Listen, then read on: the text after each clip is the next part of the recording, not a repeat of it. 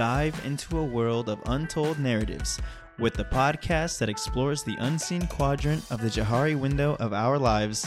Here, we uncover the hidden stories and unspoken truths of extraordinary individuals, revealing what others don't know about us, but what we know about ourselves.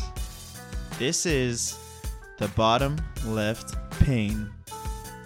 Welcome to another episode of The Bottom Left Pane, where we delve into the extraordinary stories hidden beneath the surface.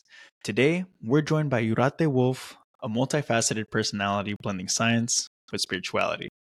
As a human factors analyst at Kennedy Space Center, Jurate contributes to groundbreaking space missions like Artemis, while also embracing her role as an astrologer and holistic practitioner through her business, Empirical Mystic. Join us as we traverse her unique journey from Lithuania to the forefront of space exploration and how she integrates her deep understanding of human psychology with astrology and energy modalities. Hey guys, and welcome back to another episode of The Bottom Left Pane. Today we have Jurate here. Go ahead and tell us a little bit about yourself, what you do, and how you kind of exist in the universe. I do so many things. So I call myself a people and system scientist. And that's, I think, defines me the best because everything I do, it evolves around humans. Ever since I remember myself, ever since really little girl, I was always very interested in everything. It has to do with human. I didn't realize at that point yet, of course. But I just was led by curiosity. I was really, really blessed to have mom and parents in general who were really forgiving and allowing me to do that. So there was not really, oh, you have to be that, or that's a good profession, or others, or, whatever. They had their opinions, but they never really pushed it. So I always sought out things, and I was really, really curious as a child as well, and I was really studious. So I was going through libraries, I was going to different schools, I was putting myself through the programs. And, literally because I was looking for more.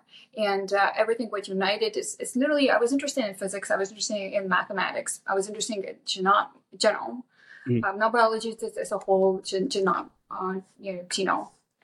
I was interested in chemistry, but only organic. And everything what led me, of course, psychology, but psychology, I grew up in Lithuania. So I got here when I was 19 on my own. Like everything else, again, thanks to my parents being so allowing and letting me do the things that I did on my own, and not fearing for me. Although I didn't really give them much choice too, but but that's sort of in my Astro DNA, and we'll talk, I guess, about that. So everything physics, quantum physics was extremely interesting to me. Physics in general, but for me, the general Newtonian physics really bored me. It was really easy. It was really bored me. And a lot of people, when I was in the high school, thought, I'm going to be a physicist because I took a electional exam of the, national electional exam in physics, and I just love physics, and I still continue to love it. But, in hindsight, when I look back, it's always the same. It's always the same. It's always energy. It's always human. It's always what makes us tick, how do we function, human psyche, all of that. And psychology, I started to study it when I was in high school. It was an electional at that point. It was very new in Lithuania, and so it was one of the first new cohorts to study psychology. So it was very difficult to get in. So that's how I got. That's who I am. And what I do right now, I do many, many things. So everything was connected to human, I do that. And I work at Kennedy Space Center as senior human factors analyst, and and I have my own business, Empirical Mystic, where I coach people to flow and alignment with their own potential and what they brought in here, and also research alternative healing modalities, which has to do a lot also with energy and all of that, bringing scientific method essentially to alternative modalities. Yeah, well, first, wow, that's super diverse. You have all this, it sounds like you're just a powerhouse when it comes to science, right? So I kind of want to jump into a little bit about your role, right? So can you tell us a little bit about your role working on, different projects at the Kennedy Space Center, and, what inspired you to enter in the field that you're in? All right. So that might surprise you. I actually never dreamed of working for Kennedy Space Center. It's sort of I got there by invitation. Okay. No joke. I got there by invitation. So someone that I helped, well, I was working in energy sector. I was working for Siemens Energy as a global area. At the time, finishing my PhD in human factors. So and someone that I helped out with work at Kennedy regarding human aspect said we definitely need you here, and they invited me to interview, and I got several panels of interview, and I got in, and that's it, and that's in 2018. So my dad, however, he wanted to be a cosmonaut, Russian cosmonaut, because of course we're in Lithuania. He grew up in USSR time, so he couldn't do that. He's an engineer actually, and my mom as well, but they're different engineers, not the space. And so he wasn't able to do that because of health. He wasn't even able to go to the competitions and do that because of his heart condition that he was born with. So, but it wasn't like a thing in our family that we would talk about space all the time, or none of those conversations were even present. So I just knew it. So somehow, like recently acknowledged that I was like, look, Dad, I somehow, I worked on the largest rocket, in the history of human mankind. We're launching essentially developed that rocket, right? So it's in a way subconsciously, universe led me to fulfill that. And so my dad is very, very excited. Of course, we have a lot of conversations about that, but just so that's how this happened. I always and everything in my life do with guidance.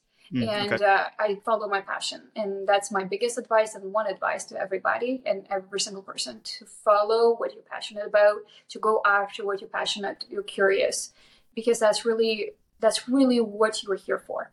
You really need to enjoy and do what you love. And, if you're passionate about going and talking to people, about water, you go and talk about water. You're going to talk about, about politics, to go and talk about politics. And then whatever it is that you're passionate about, that's where you're here. Sometimes people get so confused by their parents, by their society, by what they're going to make money, what they're not going to make money. Right. That they get lost and they forget what they're really passionate about. So, so it's really, really good to look into what you would do if you wouldn't have to worry about the pay. What would you do? And then go and combine that, or at least start to look into it like from the hobby perspective, and usually you can combine it. So yeah, first off, thanks for that message. I think 100% you're right about like just making sure you're following your passions, because regardless, like I feel like you're almost doing the world and yourself a disservice, right, by not taking the steps there, because there's only going to be just one you. And I feel like ideas that come in passions, like what's that book called?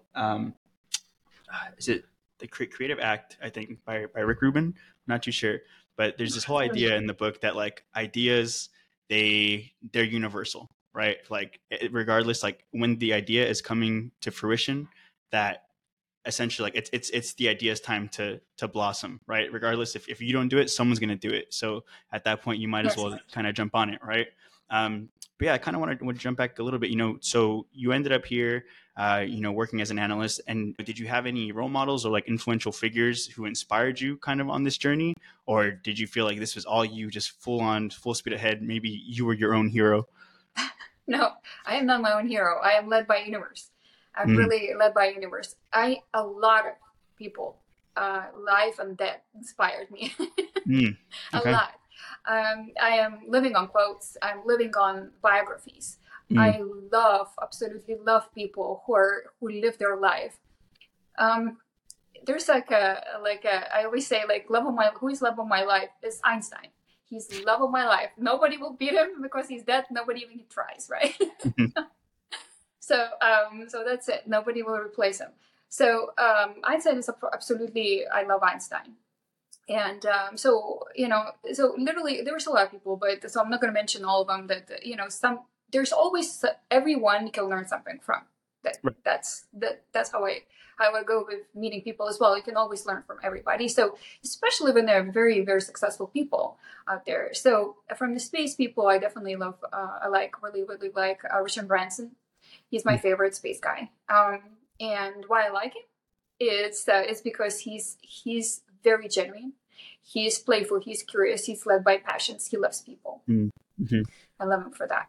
And he does great things. He does absolutely great things. And all he did is accomplished by himself. So this is a live person. Einstein, I love for his curiosity, for his mind. He's so smart. And Right. that's a big deal for me. Of course, everybody knows that. But he was also quirky. He was also quirky. And all these people who achieve a lot, they're unique. It's, everybody's unique. From the female is Marie Curie, actually. Marie Curie. So she got 2 Nobel Prizes, right? And she was the first female to get Nobel to begin with. And she experimented. I realized that recently that she did experiments on herself, right? And she really radiated herself. It's a really, really good documentary. Definitely recommend to watch. Sorry, what was it called? Marie Curie, Dr. Marie Curie. Right, but what's the documentary called? Oh, I don't remember. I forgot the title, but it's about Marie Curie life, about her life. Right. I think it's called Radioactive. I think that's how it's called, because she essentially invented. She didn't really invent. She discovered uranium. Okay. And started to use for radiation, essentially. So it saved a lot of lives. She literally discovered it. That metal didn't exist before her, and she did that in her own life. Like she didn't think, obviously, it's a poisonous material. She thought it's something else. So she radiated herself to death in the process. But but it's really, really unique, and her relationship with her husband, and she's like also a very unique personality, and I really like her as well, very, very much. So the documentary is new. I think it's last year came out or so. It's really good. Really good. I definitely recommend the Einstein documentary is also really great. But if you really want to know about him, read his biography. That's a good one. He was a unique human being. Like, nobody is perfect, and none of the scientists are perfect. So there was always something to learn. You're a great scientist, but they might not be great dads, great moms, or whatever else. Maybe not the greatest relationship examples, right? So there's always people who inspire in different fields. So, and Dr. Carl Jung, he's a psychologist. He was actually a psychologist. He was Dr. Jung. So he's really one of the biggest ones. So from psychologist, it was him, and he actually was astrologer and mystic as well. And he also analyzed dreams and great in psychoanalysis, and he was just one of the biggest ones out there in this time. Yeah, no, I mean, I can see, first off, I talked about how you were a powerhouse. I can see where that comes from with all the inspiration behind all these big figures, right? So as a human factors analyst, could you share your contributions to some of the projects and explain like kind of how your work has impacted some of the stuff going on at the Kennedy Space Center? Okay. Yes. So at Kennedy Space Center, since everything is made from scratch, essentially, it's there's no factory for rockets. We do everything from scratch, and everything is designed. So without telling more than I'm supposed to tell, generally I'm not alone. Of course, there is a whole team of human factors people there, and I'm not alone who's doing human factors.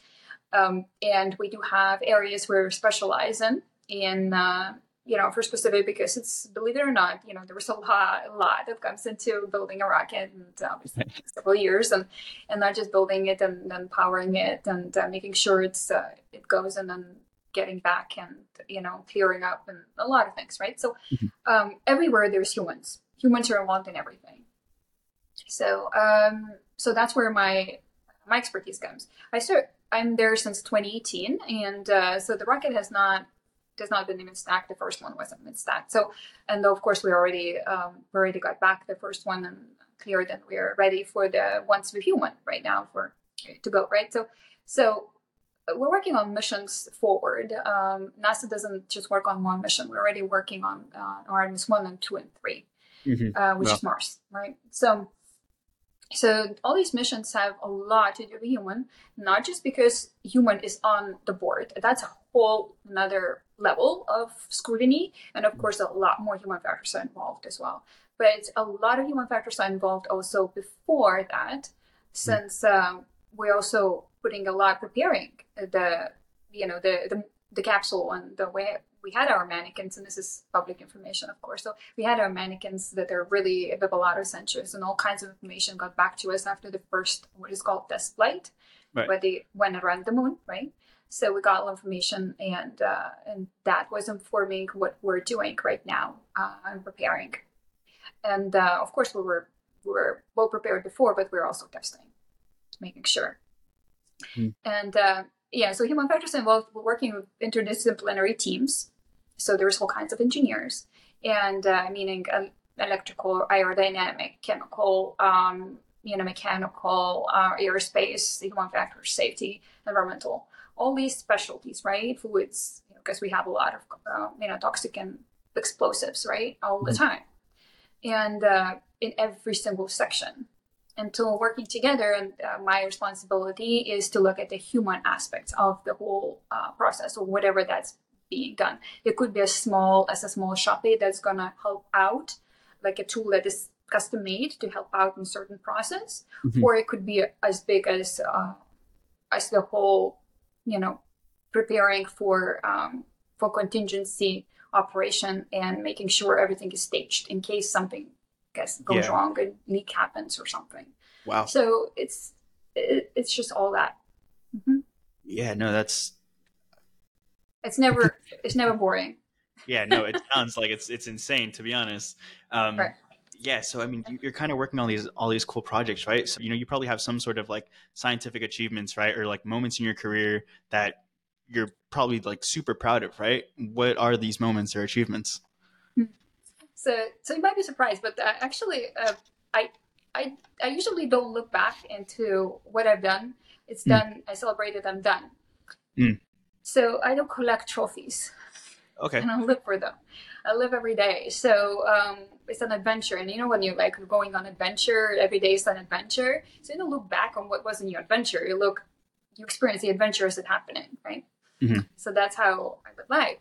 There is one very proud moment, which is, there's many proud moments, right? But there's one that I could actually single out that really made me feel really humbled and very, I wouldn't say like proud, but so humbled that I really didn't think in a million years that is going to happen, and that it was really led by many synchronicities, and many people were involved who made it, who made suggestions, recommendations, and all that happened.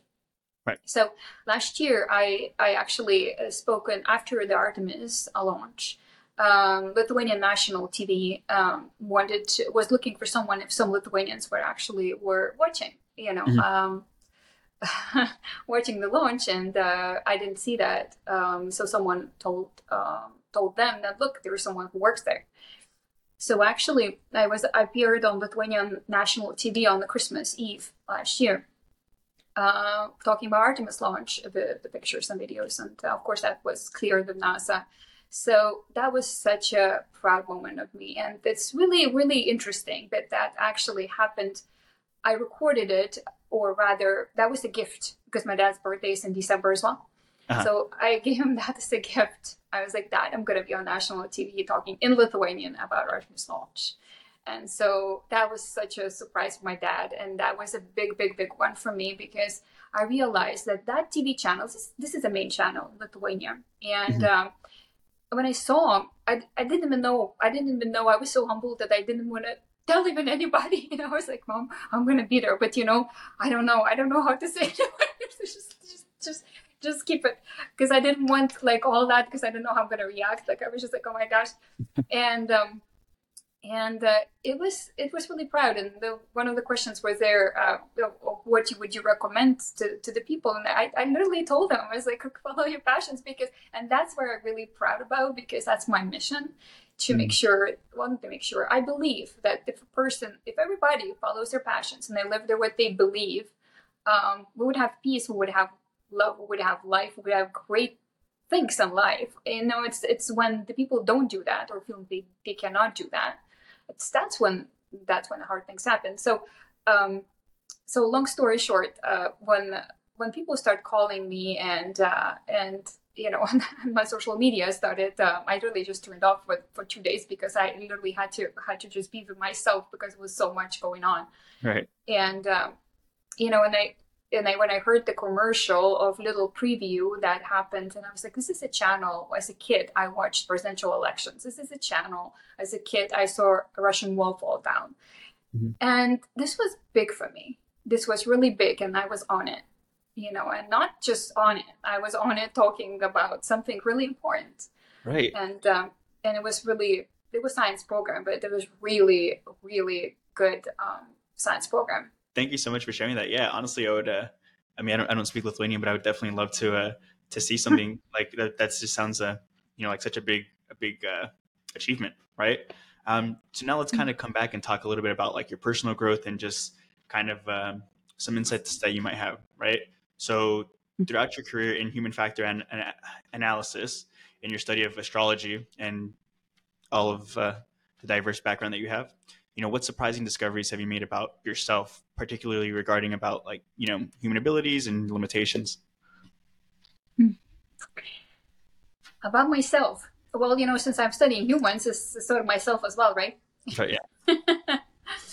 Oh, surprising thing I discovered is that I would put myself through anything, like anything to discover it.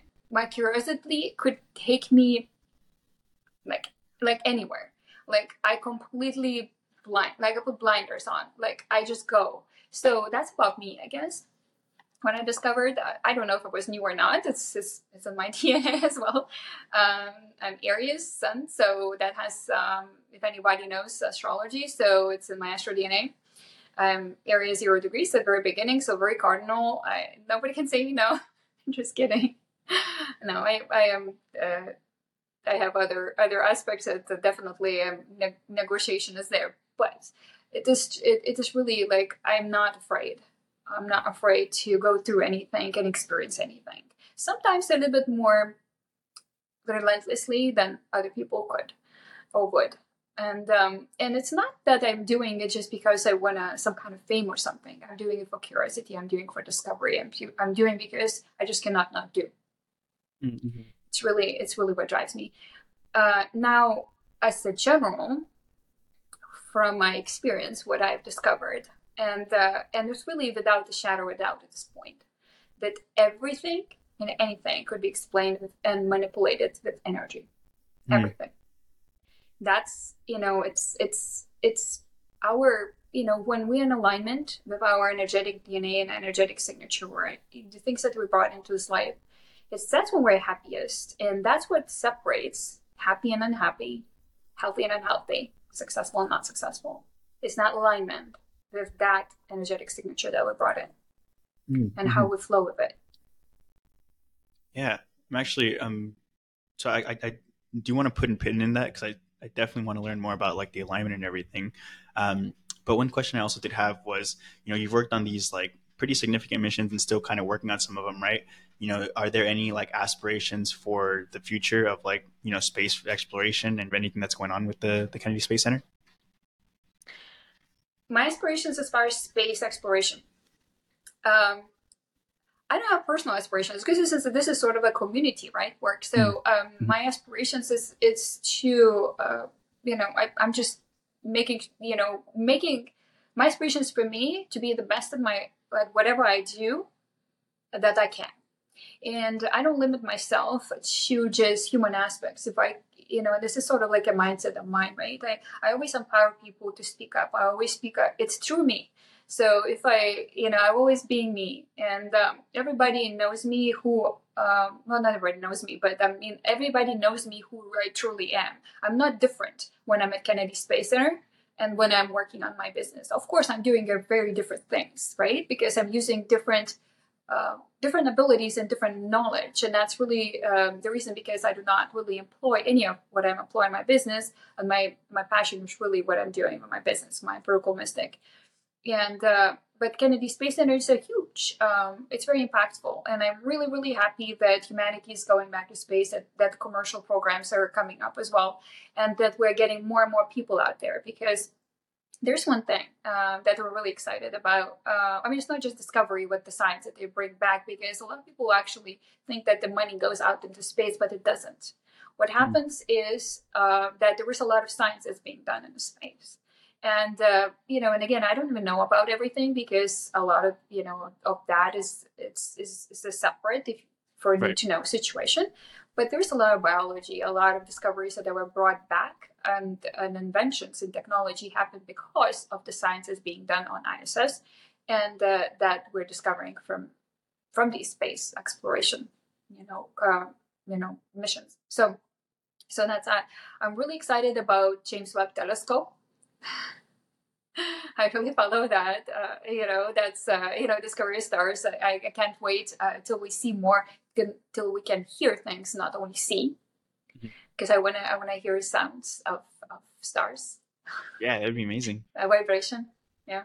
So because right now we can only see, and we see it really well right now compared to what we had with Hubble. And these are amazing, and just because we're receiving our sensory systems, right? We are receiving the energy of the sensory system. So it brings me back to the missions, the commercial. We're bringing more and more people, and now more people can go and experience the space and look at the Earth from space. Right. And when I was still back at PhD, actually, we did there's such thing. It's called the overview effect. And the overview effect is a cognitive shift that happens in the mind of astronaut or someone, an astronaut at that point, right? That looks at Earth from space. Is that a moment that shifts? And I had a privilege to interact with many, many astronauts who flew commercial, non-commercial, astronaut aircrafts. I had a privilege, really honor and privilege to interact with them and speak to them. And they're such an amazing human beings. All of them has such an amazing sense of humor, and they're so humble, and they're so smart, but so humble and so simple. And they have this love that, this energy, that generates. You can feel it when you're in their presence, and anybody could tell you, you can feel it.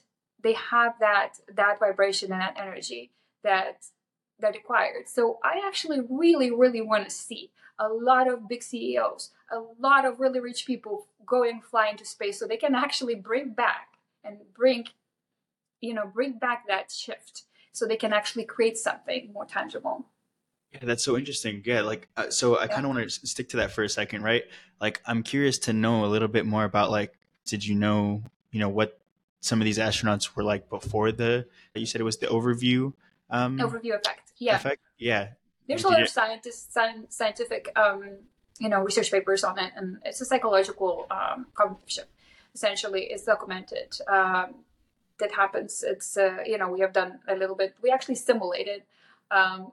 Even simulation, you could see with EEGs, and there was such thing. So it's not before. It's it's from before to the after of the experience of seeing our Earth from the space. From there was something that shifts. Got it. Okay.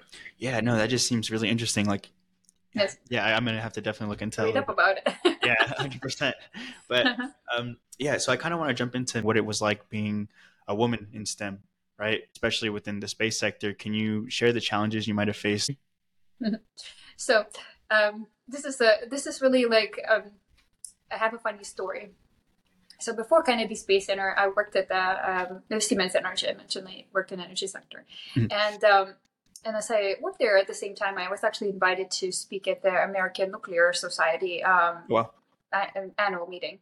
So I spoke in Washington, D.C. And at the time I was married, and so I went there with my husband. And it was 10 years ago, literally 10 years ago, 2012. And it was, so they had their 75th annual meeting in Washington. So in Washington, D.C., they had a big gala. And of course, everybody, especially, people who speak were there, right? So as I was there with my husband, right? And we come in, and I'm very social. I'm very, I meet people very easily. I don't have issues, I'm really curious. Again, like that's the way I meet people. I'm really curious, so I meet people generally easy. And there was constant situation that even at one point I come in. It was of course it was men and females. It was couples and a lot of very accomplished scientists from all over United States, and a lot of scientists were there, and so we were talking, and well, as we come in, everybody would think that they start to talk to my husband, thinking that he's the one. Oh wow! Something. I was like, "So what do you do?" I was like, "It's her." So at one point, he was like, "Look." Like immediately, yeah, just like, oh, she's the one you want to talk to. No, look over there. And my husband is like tall, and I'm just they're shorter, and my feet is 6'5", and I was like, oh, it's actually her. She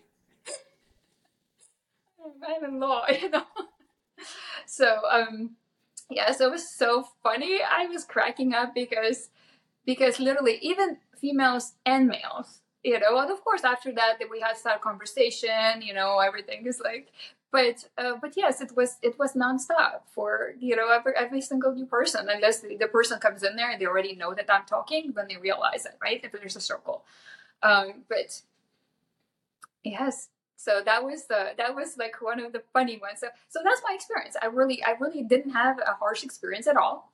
Okay. I've been blessed with really, really good bosses, amazing bosses, but most of them were male.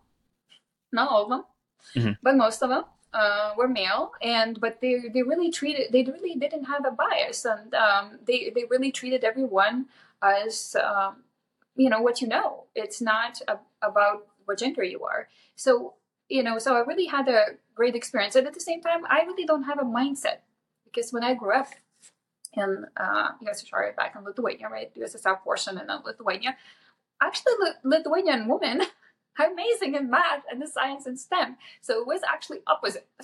Oh wow, okay. So yeah, so when I came here, I was like, what are you talking about? Men are better. I was like, what are you talking about? And it's, in reality, psychologically, there is no difference, really. Right. Yeah. But that's that's. I was like, no, it's backwards. What are you talking about? And because those are statistics that were there, But so I don't have that. I don't have personally that bias. I don't expect that, but I don't think it exists anymore. At Kennedy, it really we have a lot of females, have very diverse general workforce is extremely diverse, and there is zero. There's zero. There's actually a lot of leadership in female leadership, a lot. Even our flight control director is a female. I mean, we're director, center director is female too. I know a lot of females. My manager is female as well. That's so interesting. Yeah, like, first, like, I appreciate the perspective, because, I guess there's that kind of like that stigma there, right? Like that generally people think like, oh, it is a male dominated field. Yeah, it's so interesting to hear this other in the global arena. It exists, but I also taught cross-cultural psychology and prejudice stuff back when I was at UCF, University of Central Florida, here when I was still a PhD year. So I'm very much for diversity and all these things, but there's biases that actually grow usually they stem from the culture. So there's when I worked at Siemens, and I worked in global sector. So in Siemens Energy global sector, so we actually oversaw all the regions, including UAE, Middle East, and Asia. And so those countries actually they still have a huge bias. So when I delivered something scientific, some model, something that I needed to deliver, usually I said, if there was someone if it needs to be presented, it's better if it's delivered by mail, because it's going to be received better. So I actually gave that advice as, it's like, look, I can provide this information, and but but it's better if you can deliver it by a male person, just because Right. it's going to be better received. It's just the way it is. So you want to work with that essentially. But yeah, and a lot of times, because my name is so unique, and we don't write Miss or Mrs. at the time, at least. When the email comes through, usually people call it Mister, and I was like, I don't care if you call him Mister. So, my That's cool. message gets through. I'm good. Well, I'm glad that, like, again, like there isn't So, there wasn't these challenges that you had to face, right? In the I had very, a lot of funny experiences like that. Like there was actually a manager of Middle East region. He would call me Mister, Mister, Mister when we had actually a national meeting, so all the regional managers, and we organized the training. He came in and he saw me. I was like, I'm sorry. He called you Mister. I was like, that's fine. So let's go ahead and shift a little bit, right? I kind of want to now jump into more of the like the intersection of of the science and astrology, right? And kind of blending that and the alternative healing. So how does your background in human behavior and psychology enhance your personal interest in astrology, and in what ways do you integrate this knowledge with the alternative healing modalities that you practice in your business? With empirical mystic. Mm-hmm. So everything is very, very dependent on, this is human factors. Technology and the tool is only as good as the user. It's the truth across the board. This is actually human factor. That's why human factors exist, right? So, so the astrology or astrological, analysis, whatever you want to call it, it's actually very, very intricate, and there's a lot of information in there. But it's only as good as the user. If you don't know how to interpret it, if you're going to be biased, and it's always going to be, when someone is interpreting anything, there's always going to be a certain amount of bias on the person. So it's very important to be very impartial. So I use that. And that's where scientific portion of my mind, I guess, comes in. I really live between the two, or rather in both areas. I can put myself more into logic, and I can turn myself more. I can use both sides of my brain. I am not neither or. If where I'm more comfortable, it depends. I'm more comfortable usually in analytical. If I do science, I cannot work two at the same time. But I also gonna be very creative when I'm actually designing the model or doing the research. And by knowing and understanding how these modalities work, and experiencing them myself and using them everywhere and really observing and all of that, I'm actually better at researching them. Because there's a lot of research out there that you have a researcher who knows how to test the model and how to do the science portion, but they induce a lot of error just because they don't know that that the energy of the facilitator, it actually influences, for example, or some other things and aspects that you would only know if you actually experience and know and use the modalities and you immerse in it. But that's not the only reason. I really know, I don't just believe, I know that these things work, and that's part of my discovery, and discovery through myself, through experiences, through what I see, through what I read, and everything is really interconnected heavily. So I use all of them in my coaching, in my flow coaching, and all of that. For me, Astro DNA, what I call it, and I do as astrological assessment as well as human design, which is also based on that. It's a little different system, but it's extremely well designed system as well.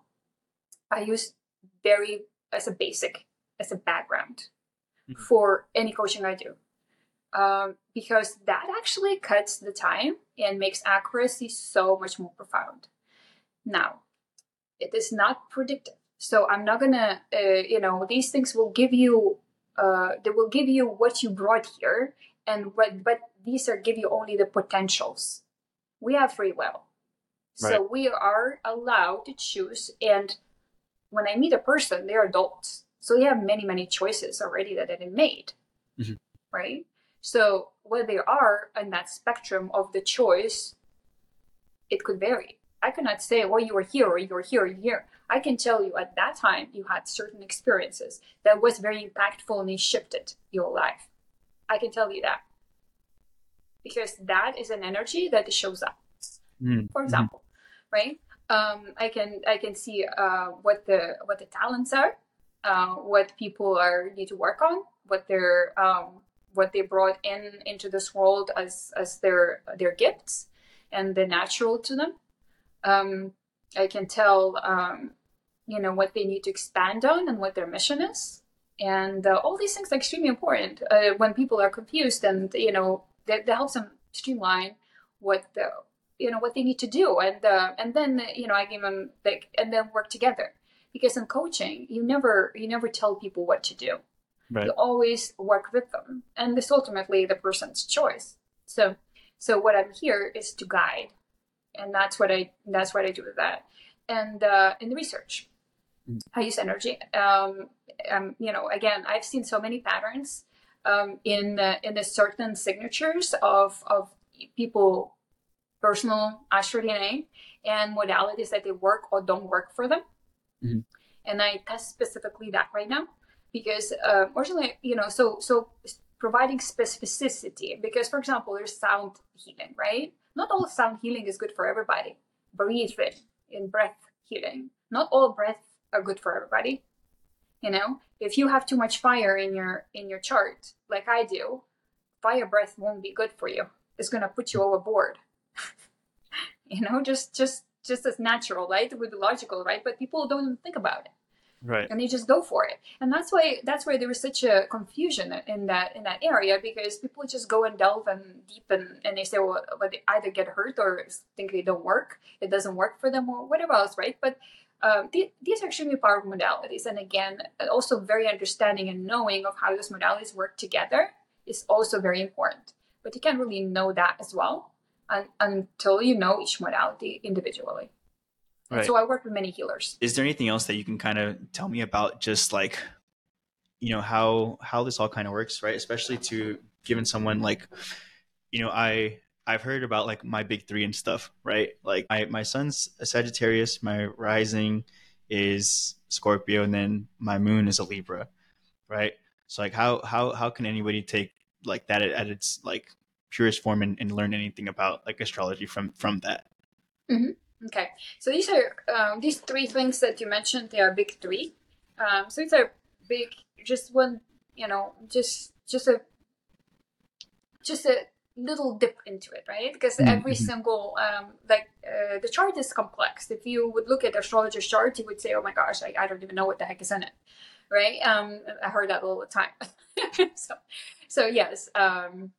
And I study even, I know even right now medical astrology. So there is a very, very precise space astrology, all kinds of things. So every single planet has a specific angle to another planet, specific location, all of that, right? So you can tell a lot of things. That's why it's usually for astrology means specifics. Now, these three things, what you mentioned, they pretty much give you a little bit general idea of who you are. Mm-hmm. So sun sign, is who you really truly are in your core. Is that who you are? And people who know you, close to you, people know you as your sun sign, because they have seen your core and your soul, essentially, mm-hmm. right? Because you opened up. Now, if you're a Scorpio rising, you're not so easy to open up. But interesting. Because that's what persona is. That's what you project to your world, and that's really usually actually how you look like as well. Mm-hmm. It's your external attributes, your body, because that's also a rule to your first house, which is your body. Right? Mm-hmm.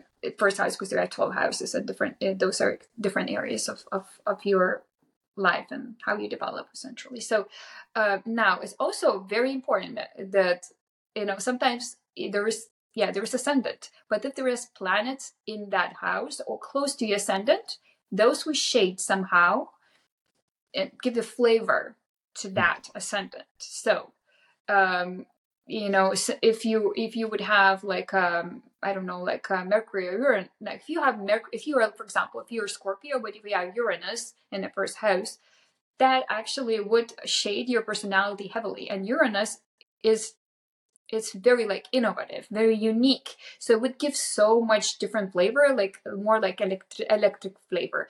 Like each planet carries energetic signature, not like good, bad, kind of thing. There's some astrologers out there who talk about it, and I totally shun from them because it's absolutely nonsense.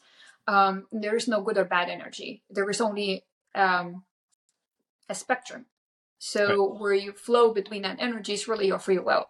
And yes, there is a harder aspects, which are essentially harder to deal with, but it's not like aspects to each energies or harder or harsher per se, right? They're stronger, or there was a lighter, and they're just different signatures. They're different signatures. Like you would have a lemon flavor versus you would have a ketchup. I don't know. Just giving like these are different flavors, right? So it's the same goes with signatures. So and each of them has certain attributes. So so as a ascendant sign, if you're Scorpio, I'm surprised you want to be on a podcast, but probably a Mercury somewhere in the Libra. So Mercury is the language and the talk and the mind. Okay. So so I would have to look into that. There's probably some connection there, but the drive behind your podcast actually it makes a whole lot of sense because you're curious and you're curious about things. What makes people drive, and that's totally psychology is ruled by Scorpio. Astrology is always too. Well, not astrology, the researchers. So. Right.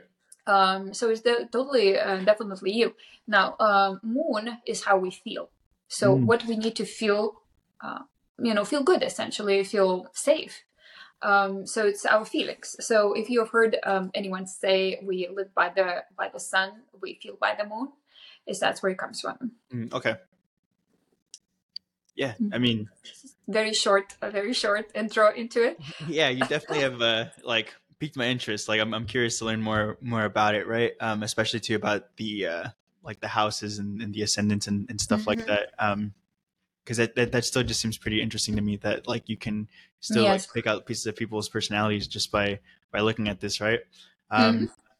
So I kind of want to jump into a little bit of like your personal interests and like hobbies, right? So you sound like you have a lot, right? Given your diverse background and everything. So, I kind of want to see if you could tell us a little bit about like, some of those personal interests or hobbies outside of, your professional life from, whether it be your own business and also to from the Kennedy Space Center.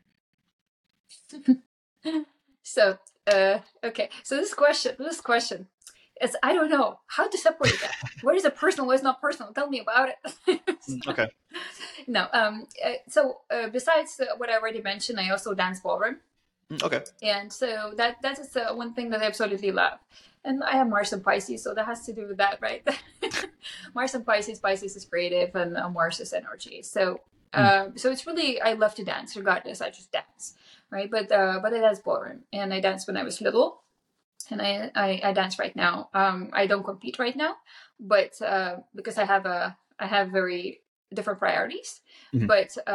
But I do dance whenever I have a chance. I dance, and I have also my son. So there's a lot of my other activities that surround around my 8-year-old. So it is karate, it is basketball, and a lot of that stuff, which I also love. Actually, basketball is Lithuanian. Second religion, and he's born with some genes, so I love that. And karate, I love martial arts as well, which also has to do with Pisces, with Mars and Pisces. I love martial arts. I also practice myself, but I don't practice like actual martial art. I actually do cardio kind of portion. But it's energy movement. All martial arts has to do with energy, has to do with your confidence, has to do how you do your body. Because if you have a stick, which they use, it's called bow staff, right? In your hands, a stick, just a stick. But if you know how to use it, that's a different story, right? Right. I do archery as well. Oh, nice. So I like medieval things. I do archery, traditional. I have a traditional bow, not compound, meaning not automated. I think it's too easy. Anybody can do that. So it has to do, again, the same thing. It's called Zen of archery. It has to do with your whole alignment with your own body in your own energy field, and that's how you actually develop the strategy. It's all about that. If you're out of alignment, there is no strategy to help you. It's just the truth. I've experienced that many times. And if you are aligned, you can shoot moving target and you're gonna nail it. Oh wow. It's just how it is. So all of those martial arts I love for that reason. So those are other things that I love. But really anything that has to do just what we spoke already. There is a you might have heard, like you said, you should have 3 hobbies. Like one to keep you fit or in shape or healthy, and another one keep making money, and third one keep you creative, right? So I don't compartmentalize them. A lot of them actually fit in all 3 of them for me. And but if you can find, you really, everybody should have that. If they don't, then you're missing out, and usually those are usually covering more than one for most people too. Yeah, no, I love that. Like, I think you're 100% right. I forget where I learned that. It might have been like on a podcast or something, but yeah, I totally agree. Like for me, it was always like, yeah, my creative and physical was dancing always for the most part. And then for like financial and also creativity, was learning how to program and just, being able to create anything to do with tech. But yeah, the last question I want to jump into for you today is, and for any advice, right? So what advice would you give to young people, especially, women that want to jump into the STEM field, right? Like what advice would you give them about, pursuing the passion and just going for it, or just any advice you can give them? Okay. Well, if the woman wants to go into STEM field, usually they go. Mm-hmm. They are actually not afraid. Right. That's really the truth. I actually mentored the Girl Scouts recently, and I was invited to mentor it. They had a convention, their convention in Orlando, actually, where I live, and I was invited to mentor, be one with the mentors. So it was really awesome to see young girls, and there was different ages out there, and they're just passionate. They just want to go for it. So I think it's already getting like out there, but generally, and that's one advice for everybody. STEM field, not STEM field, doesn't really matter. Just to follow the passions, like whatever drives you, just follow that. And if you don't know, if you're so confused because your parents are pushing that, and you think, oh my god, what I'm gonna do, because I love this, I don't know, whatever that is, some art maybe, I don't know what prejudices. There's all kinds of prejudices. It really depends on where the background is. I mean, the prejudices will never go away. It's just the truth. As long, because people make meanings, people make stories. So whatever their story and background is, they create these prejudices in their head. And really, there is no such thing as being a bad profession or being a good profession. Okay. Being this one we're gonna get you somewhere, and this one not gonna get you anywhere. That doesn't exist. And I think it's just already been shown, like recently, especially with a lot of people creating careers out of really strange, really strange things that people never even thought about mixing together. And they make a lot of money, and there is a niche, and that's it.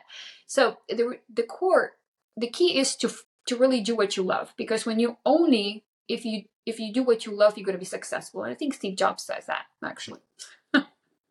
So, but whoever said that, I'm sure more than one person said that before, because it's true. Every single person who did great things, they follow their passions, whatever they're passionate about, whatever drives them, whatever they're curious about, they follow that, and they went there, and they really did that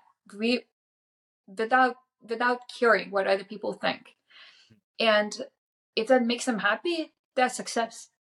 That's really success, because if you out there said, okay, I'm going to work for Kennedy Space Center, but you're going to study something you hate, and you're going to hate studying it, then you're going to hate working it, because you're going to need to work it too.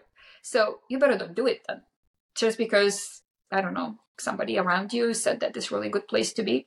But then if you want to be like, look at me, like I didn't think about working there, right? But I'm a psychologist, and, if somebody back in Lithuania said psychology, oh, you want to work at Kennedy Space Center? You better don't study psychology. You should study physics or whatever else. I don't know. Right. I don't know, mathematics. I mean, I could have studied physics too, but physics was too rigid at the time. There was no quantum physics, unfortunately, so or was very little back in Lithuania. So I didn't want that kind of physics. So I'm very happy what I studied, and it led me to the place that human factors was not even there at the time. So what you create is, it's what you create your life when you live a happy life. So when you're passionate, they ask for you. Yeah, honestly, Jurate, thank you so much. That was lovely. Yeah. So before I end the show, there's always one last question I like to ask people. It's just a random question I pulled from a deck of cards. So my question for you is, who is your favorite Hollywood villain or villainess, and why? Oh my god, I so don't know Hollywood. I failed that long time ago. I did. Oh my god, I was like in The Bachelor. Somebody did a test. We had like on some kind of pop culture, and I was like, I failed every single question because Oh no. I don't know anything about that. Ask me something more important. Well, I mean, do you have like a favorite villain, whether it's like a book or anything? I'm thinking. Let's see, villain. I don't know. Say villain. Oh, okay. So it would be, and I don't know if it's Hollywood. From the Star Wars. Okay. So the Darth Vader. Oh wow, nice. Why is that? Because that really shows how choices determine life. So, and how it's really up to you who you want to be. He wasn't really born one, right? But he became one by choice, just because he was seduced and fear was a culprit. So that's really why I like that. It's not really us, him specifically, but what he represents and what the message comes from his life. Yeah. Wow. Honestly, I wasn't expecting that answer, but I love that answer. But yeah, I guess last question. Like where can people find you if they want to find you? So you can find me Instagram. I have Empirical Mystic. So, and it's my name in there as well. And LinkedIn at this point. The website will be published soon. It's undercover still. It's being populated with much information there. So, but a lot of things that I research and some visuals that I share there. So it's Empirical Mystic or Jurate Wolfe, Jurate, Wolfe then E. And you can connect also on LinkedIn. So those are two major platforms that I share currently on. Well, Jurate, thank you so much. I'll make sure to put that in the show notes, but it was a pleasure. Thank you. Thank you for the opportunity. Thank you for tuning in to The Bottom Left Pane. If you enjoyed our journey into the unseen stories today, don't forget to follow us on social media at Bottom Left Pane on TikTok, YouTube, and Instagram. You can subscribe to our show on any platform where you get your podcast to ensure you never miss an episode. And if you're interested in supporting the production of our show, consider checking out our Patreon. Even a contribution as little as $1 a month can make a huge difference. Thank you for your support and for joining us in uncovering the hidden chapters of life. And remember, sometimes the most profound stories are the ones we've never heard before.